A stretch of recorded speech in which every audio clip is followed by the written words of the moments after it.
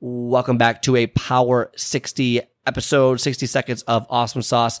Give yourself 10 minutes. Just give yourself 10 minutes and then see what happens from there. Don't worry about the full workout or all the steps and all the reps you got to do, or, don't worry about the goal of losing 50 pounds. Just focus on today. Give yourself 10 minutes to achieve the results. Okay. Now, if you want to stop at 10 minutes, go for it. Stop. But you're going to want to keep going, because that's what happens to your body when you move like this. It wants to keep moving with you. So give yourself 10 minutes. Everyone has 10 minutes to give.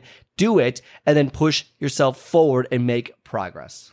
All right. I hope you enjoyed today's episode. If you like today's show, do me a favor and hit the follow or subscribe button and leave a 5-star review so more people like yourself can start building momentum towards their goals. Also, if you are interested in my 10 minutes to take off method, where I teach you to master your first 10 minutes and soar to victory, then book a call on my calendar at myprogresscall.com. myprogresscall.com. Otherwise, have a great rest of your day, and I will talk to you next time.